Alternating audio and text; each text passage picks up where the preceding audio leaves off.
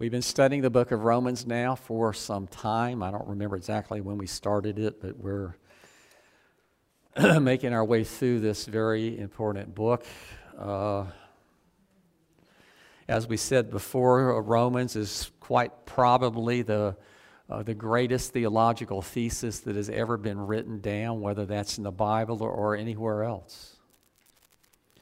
Much of what we theologically believe is very much grounded in what Paul says here in the book of Romans. We are at chapter 8, which James Boyce describes as being the most important chapter in all of Scripture. I'm not sure I would go there, but what Boyce is saying is this, is it's more important even than the Gospels. It's more important than the book of Genesis in the Old Testament.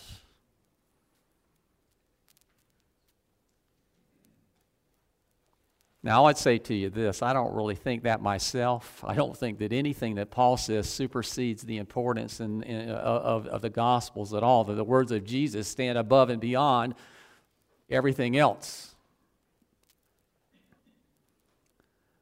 But I would say to you this morning that we are a Reformed church, and one of the reasons we are a Reformed church is because of Romans chapter 8. That there are many of the tenets, many of the understandings that we have in regard to rightful theology that are very much grounded in this particular chapter of the book of Romans. Romans chapter 8 has everything to do with why you and I believe what we believe when it comes to salvation and some other things.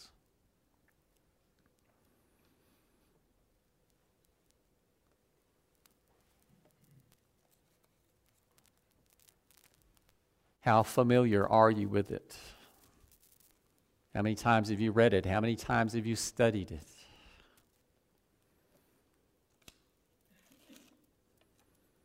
Just remember this, that it's not given to us apart from what Paul has already talked about. Chapter 7, we studied how we, as converts to Christianity, how our current state is this, is that we are saints. And we know that's true because of what Christ has done for us, not because of what we've done, but because of the faith that He's even given us to believe in what He has done for us.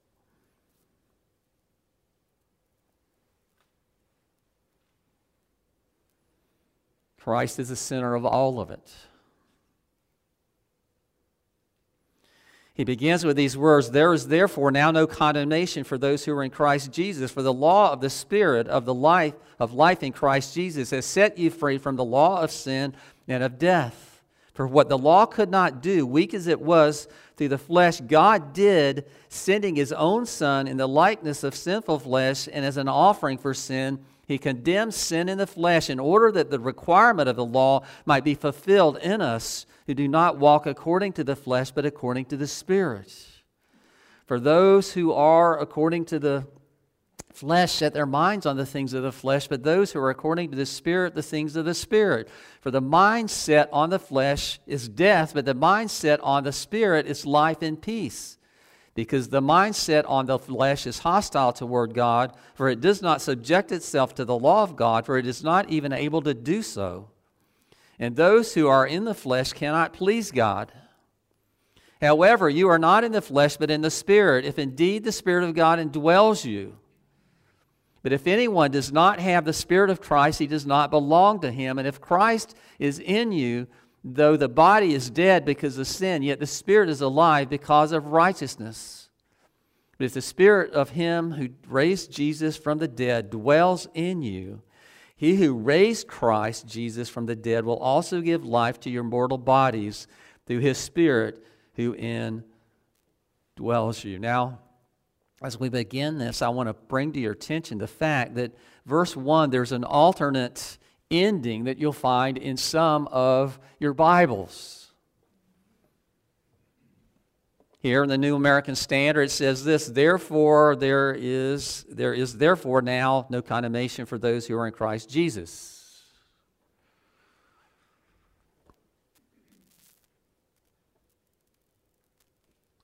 you're going to find in some Bibles that there's an addition to that where it says this, those who do not walk according to flesh, but according to the Spirit. If you're reading the King James Version Bible, that is what you find there. It might surprise you to know this, that the translations that both Martin Luther did and John Calvin did include that last part of that verse. So we sit here today saying this, asking the question, why is it that some Bibles have that ending in verse 1 and some of them don't? It's because of this. It's because we have available to us far more ancient copies of New Testament manuscripts than the guys who did the translation for the King James Version, and also far more than John Calvin had or Martin Luther had. And what we have found is that in the oldest manuscripts that we have, that last part of the verse is not there. Now, you may have been raised with the idea that the King James Version Bible is the Word of God. It's the only Word of God. There are churches out there today that are teaching that and preaching that if you're using anything but the King James Version Bible, you're using something from Satan.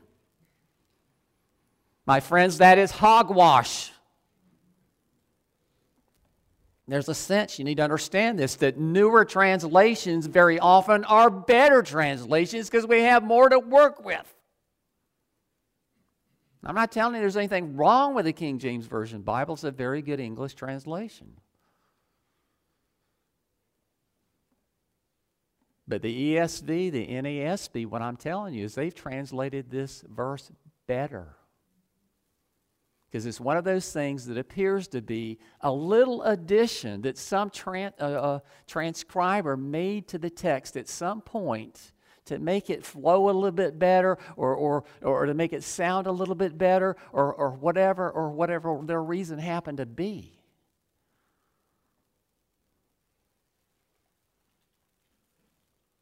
We need to understand something, and that is this, is we have scholars out there, and their intention is this, is for us to get back to the original text, not text that has been affected by any input by outside sources, like well-meaning people.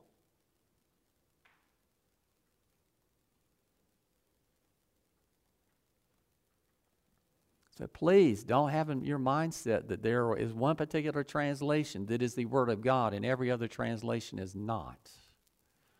That they all fall short. Just keep these things in mind. And we've talked about this as how we have advantages over even believers of past years. The big advantage that we have over the people who lived in the Old Testament is we have the Word of God written down in a book for us. In its entirety, not just the Old Testament, but the New Testament as well. And how we need to take advantage of that. That's a gift that God hasn't given to most of the people of the church for the history of the church. You need to understand that. When I talk about the history of the church, when did the church start? It started in the Garden of Eden. I'm not talking about New Testament church. I'm talking about the Church of Jesus Christ. It has been around since almost the dawn of history.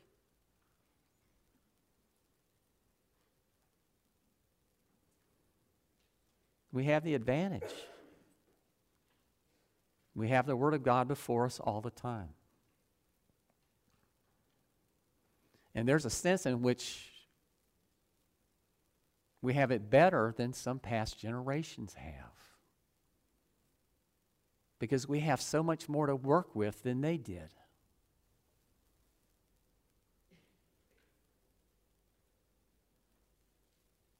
To be honest with you, I wish it was there.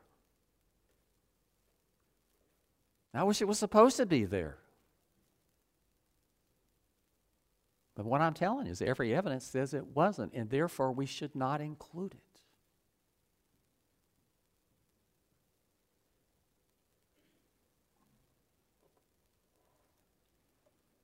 Just remember this, in the last chapter, Paul was arguing of the fact that we as believers are still sinners. That we can call ourselves saints because of what Christ has done for us. But at the same time, we acknowledge that we continue to be sinners in a sense because why? Because there's evil still in us. We look at our heart, we look at our mind. We don't always do what we know God wants us to do. We don't do what He tells us to do.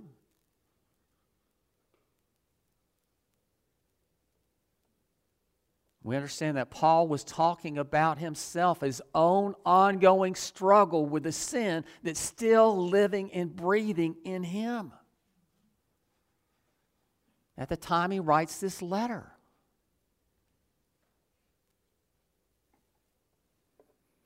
In chapter 7, he's also making the argument that the law is a good thing.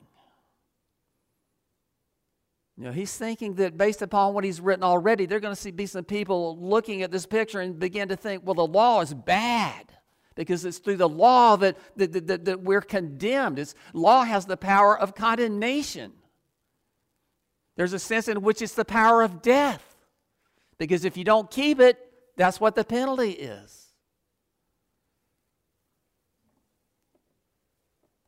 But there is a real change, a substantial change, a measurable, apparent change that takes place when somebody comes to faith in Jesus Christ.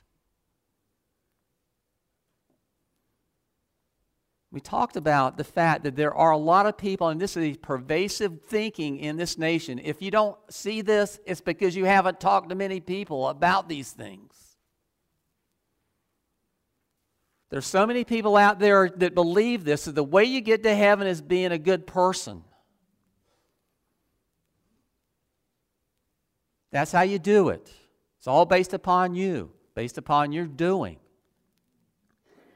They have this picture that when we die and if we go to heaven and if we stand in judgment before God, then He's going to weigh our good in the balance against our bad. And because I'm obviously a pretty reasonably good person, I don't do those really bad things a lot of other people have done, then it's going to weigh out in my favor. And I'm going to be ushered into heaven because I've made the mark. But they don't understand what the mark is. The mark is absolute perfection. It's not being apparently better than other people.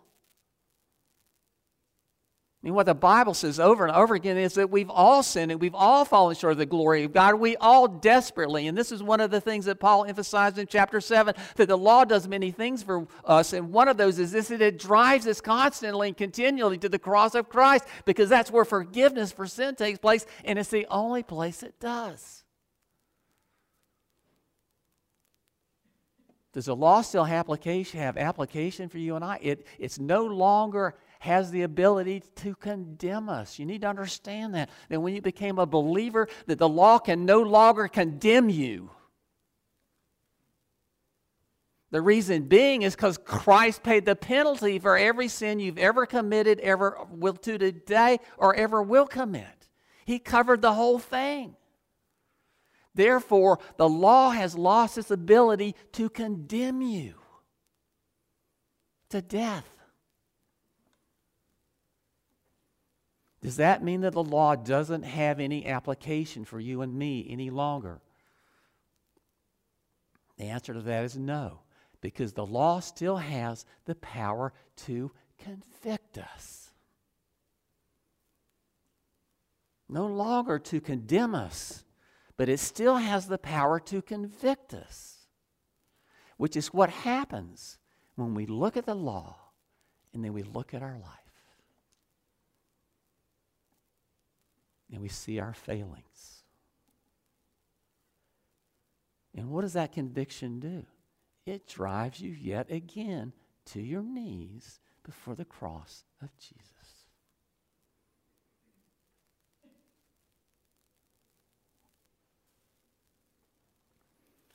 That's why Paul can say there is now, not tomorrow, not next year, not at the second coming of Christ, but right now, there is no condemnation.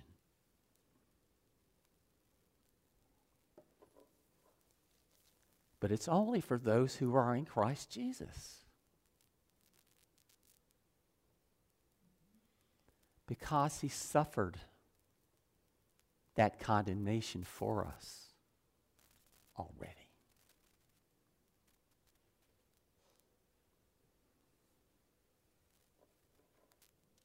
There's a sense in which the law itself is what has set us free.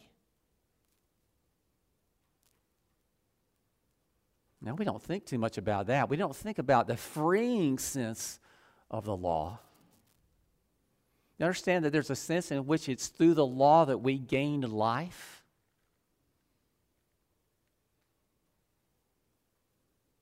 But again, it's not our doing the law, it's Christ doing the law for us.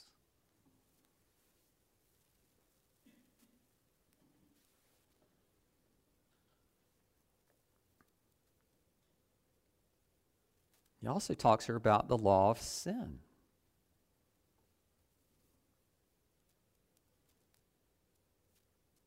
As we said before, the bedrock of the Christian religion is this, is Christ has paid the penalty for all of my sin.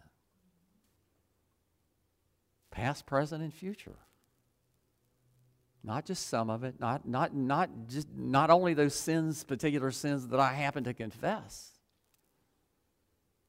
Because let me tell you, for every sin that you confess, there's multitudes of sins that you don't confess.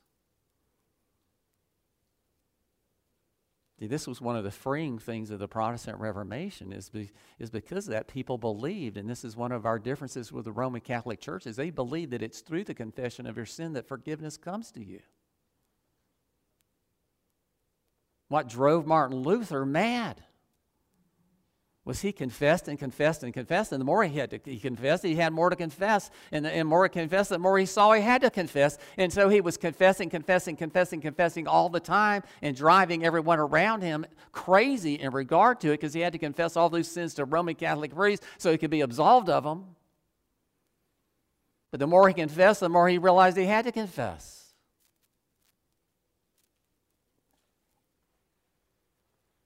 Let me tell you, confession is a big part of being a Christian, but it's not what saves us.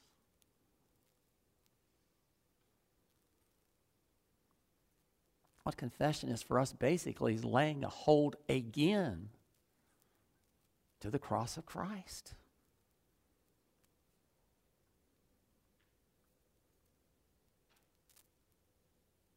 I want you to know something. If your faith is truly in Christ, He has set you free from the bondage of the law. You were a prisoner to the law, and now you are free of that.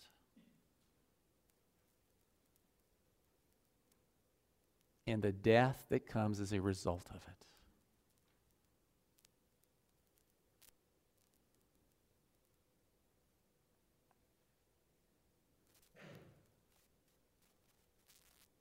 For what the law could not do, weak as it was through the flesh, God did, sending His own Son in the likeness of sinful flesh, and as an offering for sin, He condemned sin in the flesh.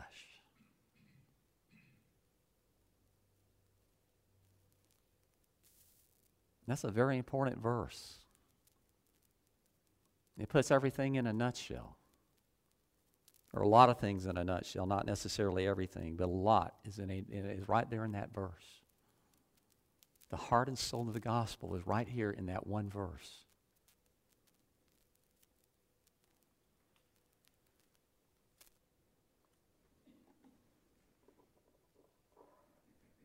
It's not only that He condemned sin in the flesh, He condemned your sin in your flesh.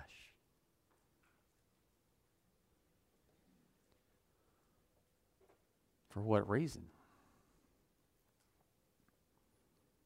In order that the requirement of the law might be fulfilled in us.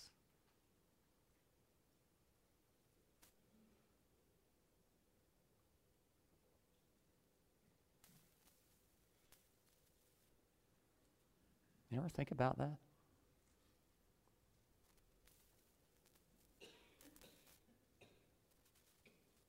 Sometimes I think people think I talk about sin too much. And maybe they're right.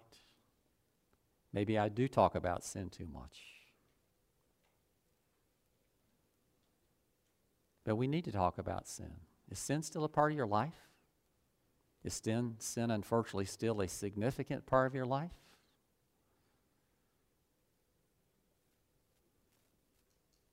Are we growing in Christ? Let me just tell you something. If you're not growing in Christ at this point you're at right now, it's for a lot of reasons, but one of those reasons is this, is you're no longer looking at the law and then looking at yourself.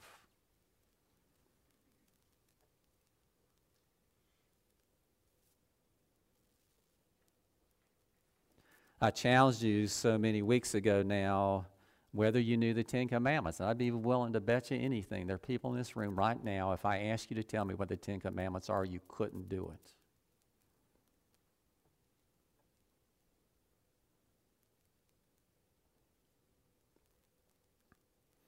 I had someone recently, because I was encouraging people not only to know the Ten Commandments, but also to maybe memorize some things like the Beatitudes, that I was being legalistic by encouraging people to do that.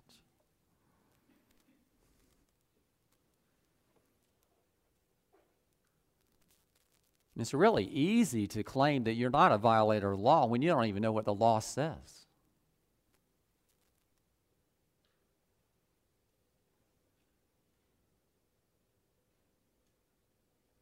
We are no longer bound by the letter of the law, but we are still bound by the Spirit of it. That's what Paul is talking about. He's not talking about the Holy Spirit.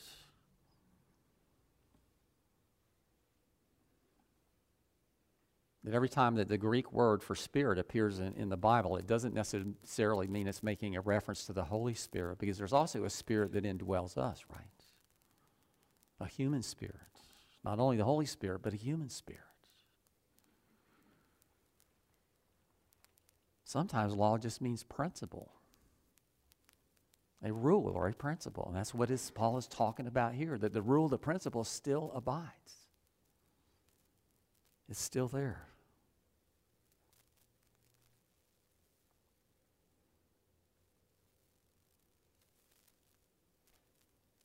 So what he's saying here is, the law of God is good. And the law of God, before you became a believer, condemned you.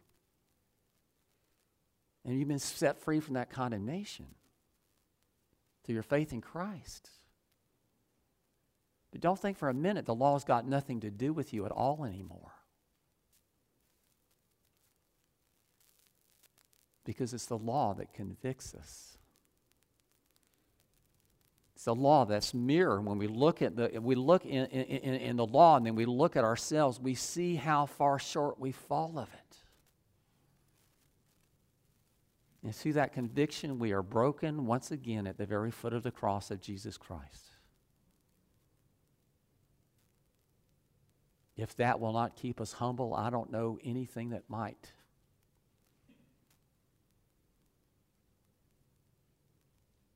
The world looks upon church today in a little different light than it did when most of us were growing up.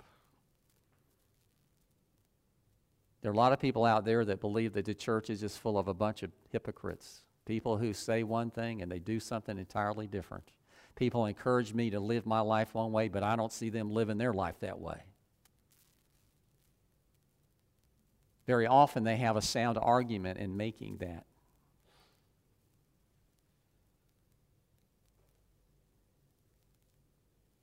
One of the problems is this, is it's very easy for Christians to become self-righteous, to begin to believe that they are different than other people just because they are special of themselves.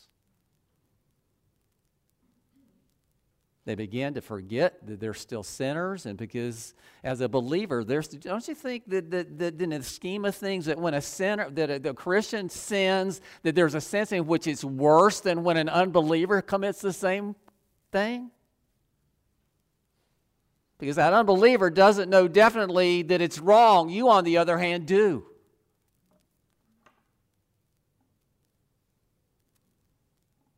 Do you think that being a Christian puts you in a position of no accountability at all, or less accountability? I'm going to remind you of something. There's a sense in which it puts you at a point of higher accountability than anybody else.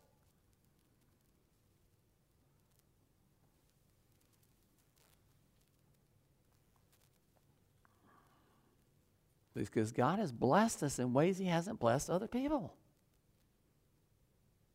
He just has. We cannot, and we do it all the time, but we cannot continue to condone sin in our own life. We cannot have the attitude, Christ died for me, He did that for me, so what I do now doesn't make a whit of difference. We all have a witness. We have a testimony, and let me tell you something, your life is the best witness, the best testimony you're going to get. Don't tell me what you believe. Show me what you believe and what you do.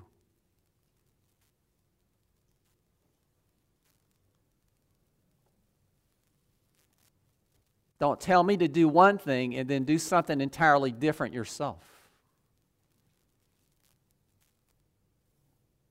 You understand that in Christians, the law of God comes to life.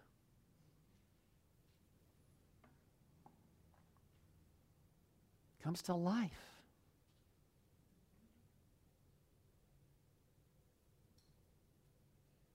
I don't want anybody here fretting about, am I saved or am I not saved?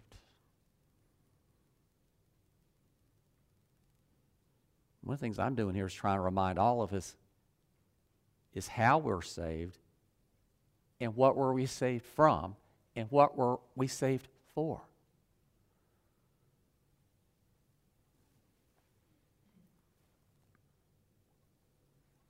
For those who are according to the flesh set their minds on the things of the flesh, but those who are according to the Spirit, the things of the Spirit. How much time do we spend indulging in garbage that is ever before us because of this culture that is around us? I'm as guilty as anybody else. I watch a lot of movies I probably shouldn't watch.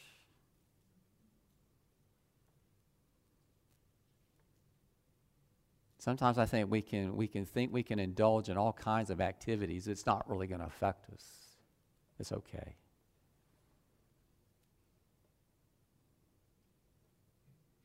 But that's just not so.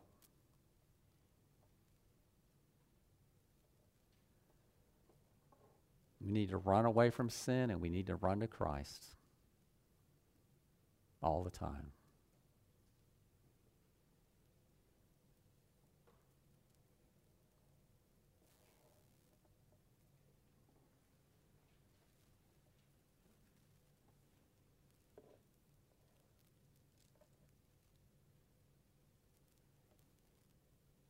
For the mind set on the flesh is death, but the mind set on the Spirit is life and peace, because the mind set on the flesh is hostile toward God, for it does not subject itself to the law of God, for it is not even able to do so.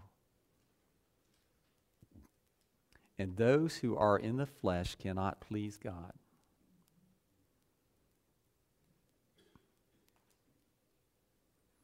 Seriously, based upon the condition of the world or the church in the world today, what do you think most people would conclude in regard to the church? That all these church people that live in my neighborhood, all these church people that are in my family that witness to me every now and then, are they living a life that really is very distinctly different than mine is?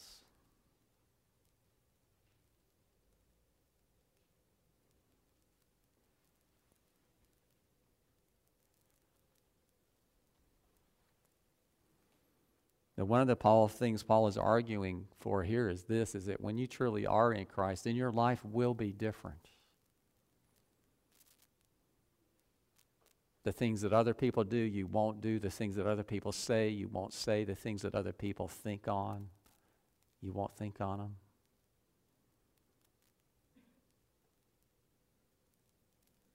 Because that is not where your mind is. That's not really where your heart is. As we said before, he's already argued that where you're at, you're still a sinner. You're still going to commit sin. But the real issue comes down to this, is your heart first and foremost for God, or is your heart first and foremost for sin? which one really takes priority? Which one occupies the position of most prominence and importance in your life? Is God at the center and sin's just a little thing on the periphery that raises its angry head every now and then? Or is sin at the very center of it and God's on the periphery of it? In other words, does God drive you or does sin drive you?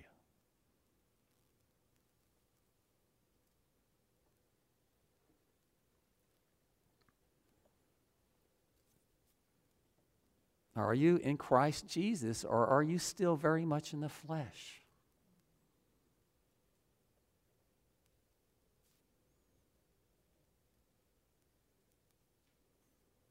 Verse 9.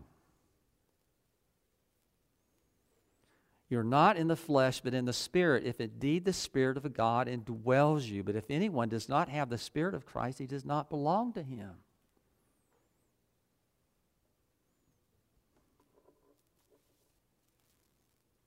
The Spirit's, the third person of the Trinity, and in Reformed circles, we don't talk about the Spirit near enough.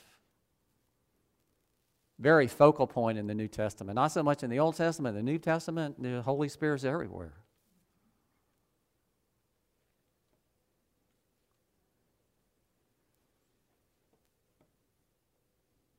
Paul describes you as being a temple of God in other places. A place where God dwells. A place where God lives. Inside of you.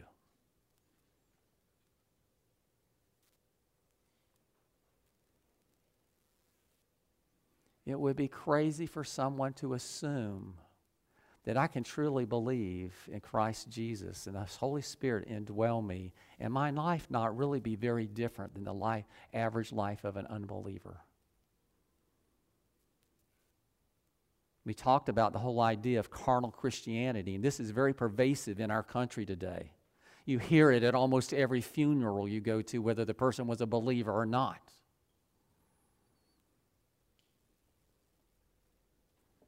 That is the idea that you can be a believer, or a follower of Jesus Christ in word,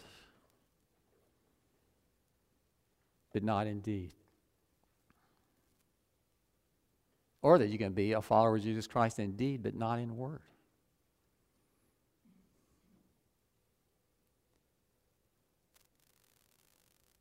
Coming to faith, my friends, in Christ Jesus is transformational.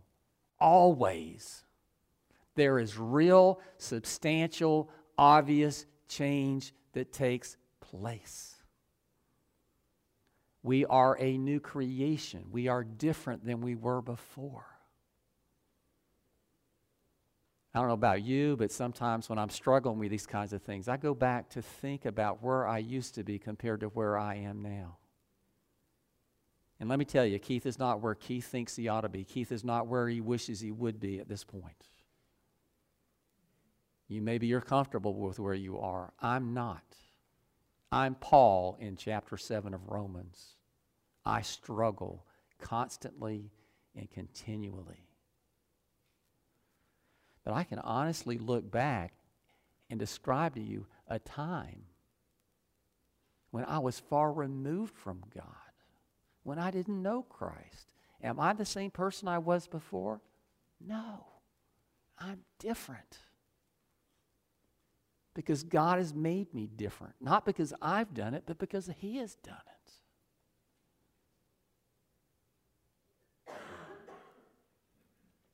When the Spirit of God indwells people, it will be obvious. They will be different. They won't be like everybody else.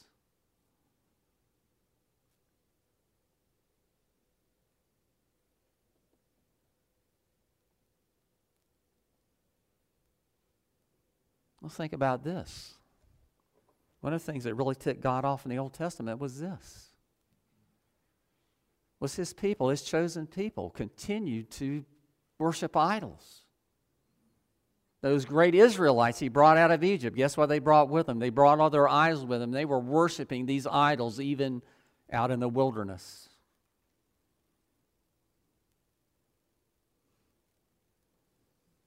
We all have idols yet. What are your idols? What are you, in essence, worshiping in the place of God?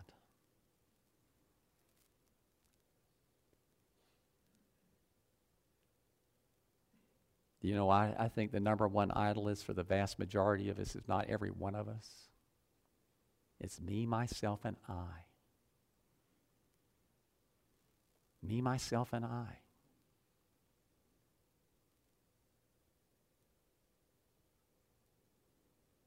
Remember, guys and gals, you're different. You're not the same people you used to be. And God has very great expectations for you.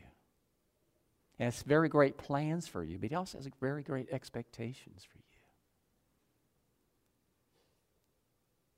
And most of us don't feel comfortable doing this, but one of the things He's called everyone in this room to do is this, to live for Christ where you're at right now.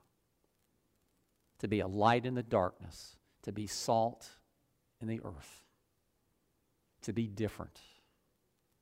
Not in a bad way, but in a way that really would perhaps draw some other people to question why you're so different than they are, in a good way.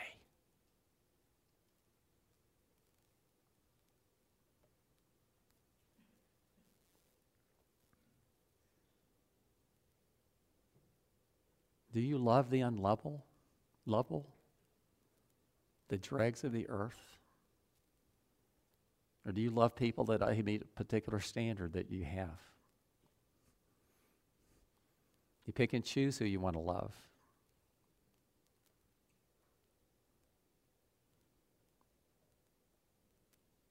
God did that. He chose to love you.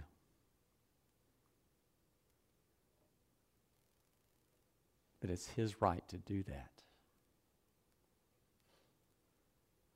It's not our right to choose who we want to love.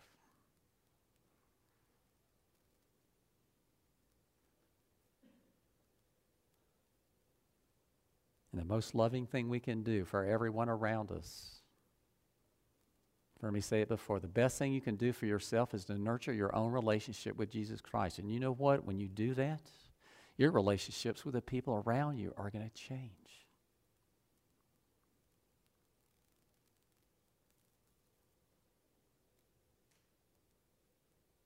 And that's not going to happen apart from Bible study, apart from prayer, or apart from community with the saints.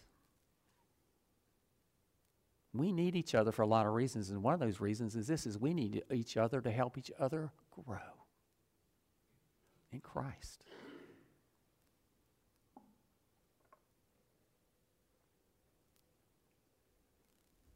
So let me ask you something. Do you feel condemned? I hope you don't. That was not my intention at all. On the other hand, do you feel convicted? That, in fact, was my intention.